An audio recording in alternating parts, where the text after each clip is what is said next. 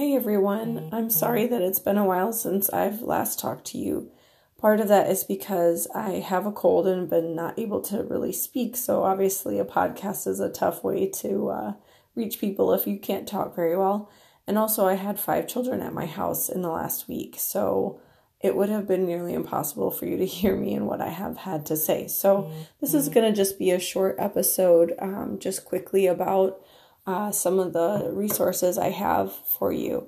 One of them being a Facebook group called Social Media Masters 3M, and that stands for Master Your Brand, Master Your Money, and Master Your Business. And the purpose of it is so that you can leave some posts that you'd like some feedback on or critiquing, and some any tips that I have to give you both in this podcast and otherwise.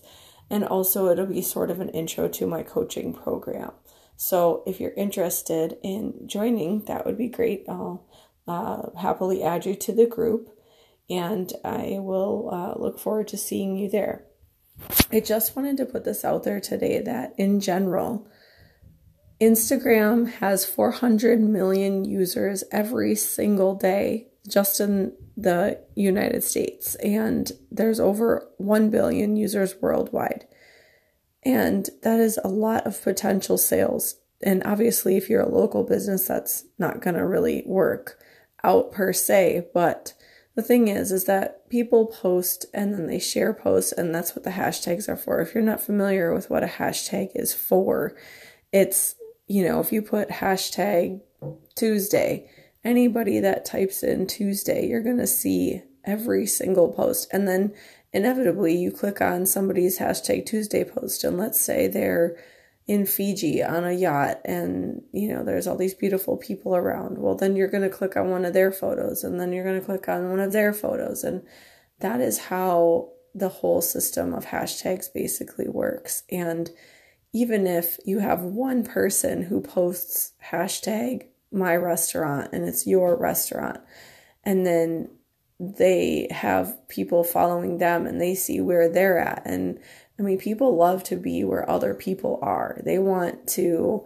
see where their friends are going and what they're doing and what they're up to and the places that they visit. So if your restaurant or business is always on the forefront of people's hashtags or people's social media and your own social media, just by the laws of attraction alone, you're going to gain so many more customers, because your name and business will be on the phone screens and tips of everybody's tongues. So that's my best Friday tip for you today is post, post, and post. And by the way, I have one weird little tip about Instagram. The magic number of hashtags is 11. I don't know exactly why. I just know that 11 moves your posts up in the algorithm.